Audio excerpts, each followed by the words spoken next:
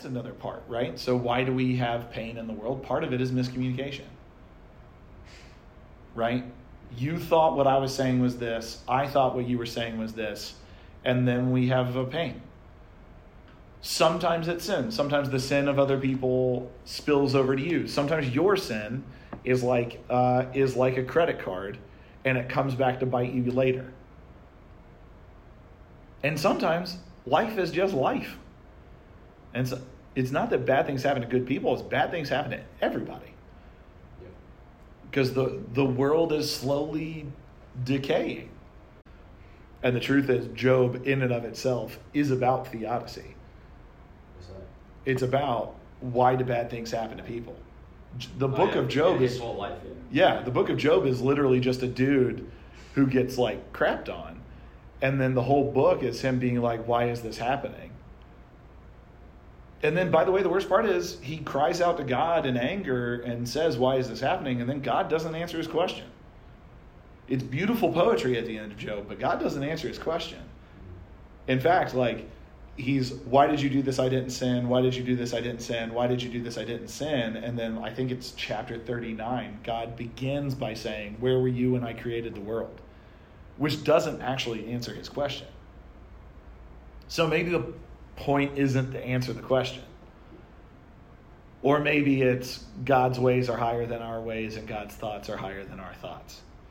Or God sees a bigger picture. Maybe God sees a bigger picture. At the beginning that we never know what's good or bad, we just think it's bad.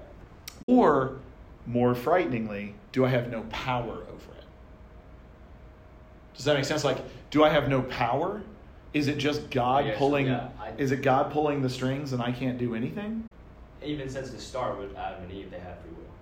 Sure. Because I struggled, like, did God know they were gonna eat the apple? And could he have stopped it? Sure, but now now you have a question about the nature of sin, which is this, right? If you created... And then that goes into like robots. Like, if God didn't give you free will and just said, okay, worship me, and then I'll make you never do it, never sin, never do anything bad, you just follow me, then there's not like devotion. Then there's like no... Sure, all devotion is fake. Yeah, it's like he's forcing you. Right. But if you ever want a relationship with anything, they have to be free to do whatever they want. And then you talk about unconditional love. Yeah. But the danger, obviously, of letting people do whatever they want is that they can do whatever they want. And sometimes that is good. Because sometimes what people want to do is serve other people. And sometimes what people want to do is pick up other people.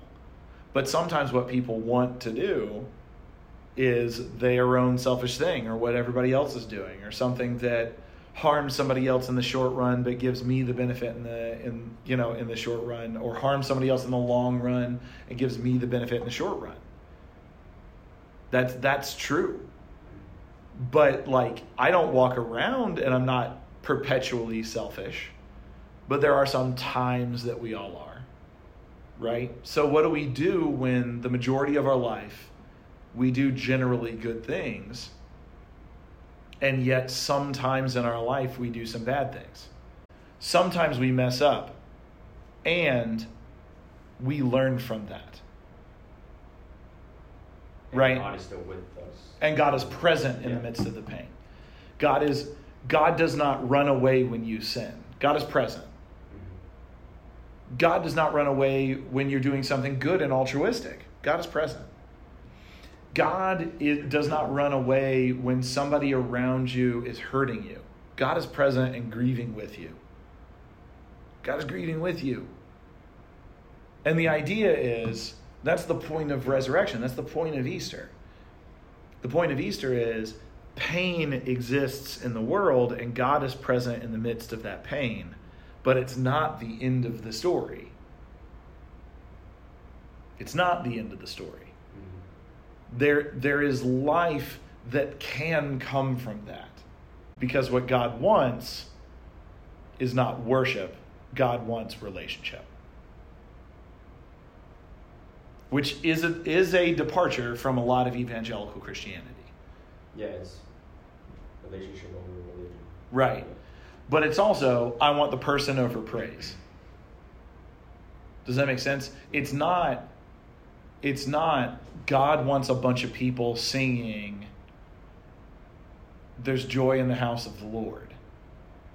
God, he didn't come to be a king. Right. Even though they all thought the king was coming. Right. And so it's kind of actually a reframing. Does that make sense? And it's important. The reframing is important because once you realize what the reframing is saying, you understand what this is.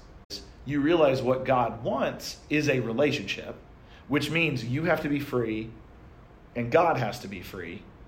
And sometimes there's some mistakes that occur, but relationships don't end when a mistake happens. They just change and they adapt, and sometimes they need some like boundaries and they need like examples and stuff. If you realize that about the relationship, then what ends up happening is you realize that pain in my life is just simply a reality of what it means to live in a free world. The point is not that the pain and the problems and the sin needs to be fixed. The point is that the sin and the pain and the problems of the world is reduced by presence. And our presence. And the divine presence. And that's what's healing. That's what's healing. That's why it's so big of a deal when somebody is selfish and wants to separate themselves. When they don't want community, that's the scary part about no community, that you have no one to be with you when you're hurting. No one. That's so isolating. It's so isolating. It's also the reason that catharsis doesn't work. You yelling at the world doesn't work. It doesn't work.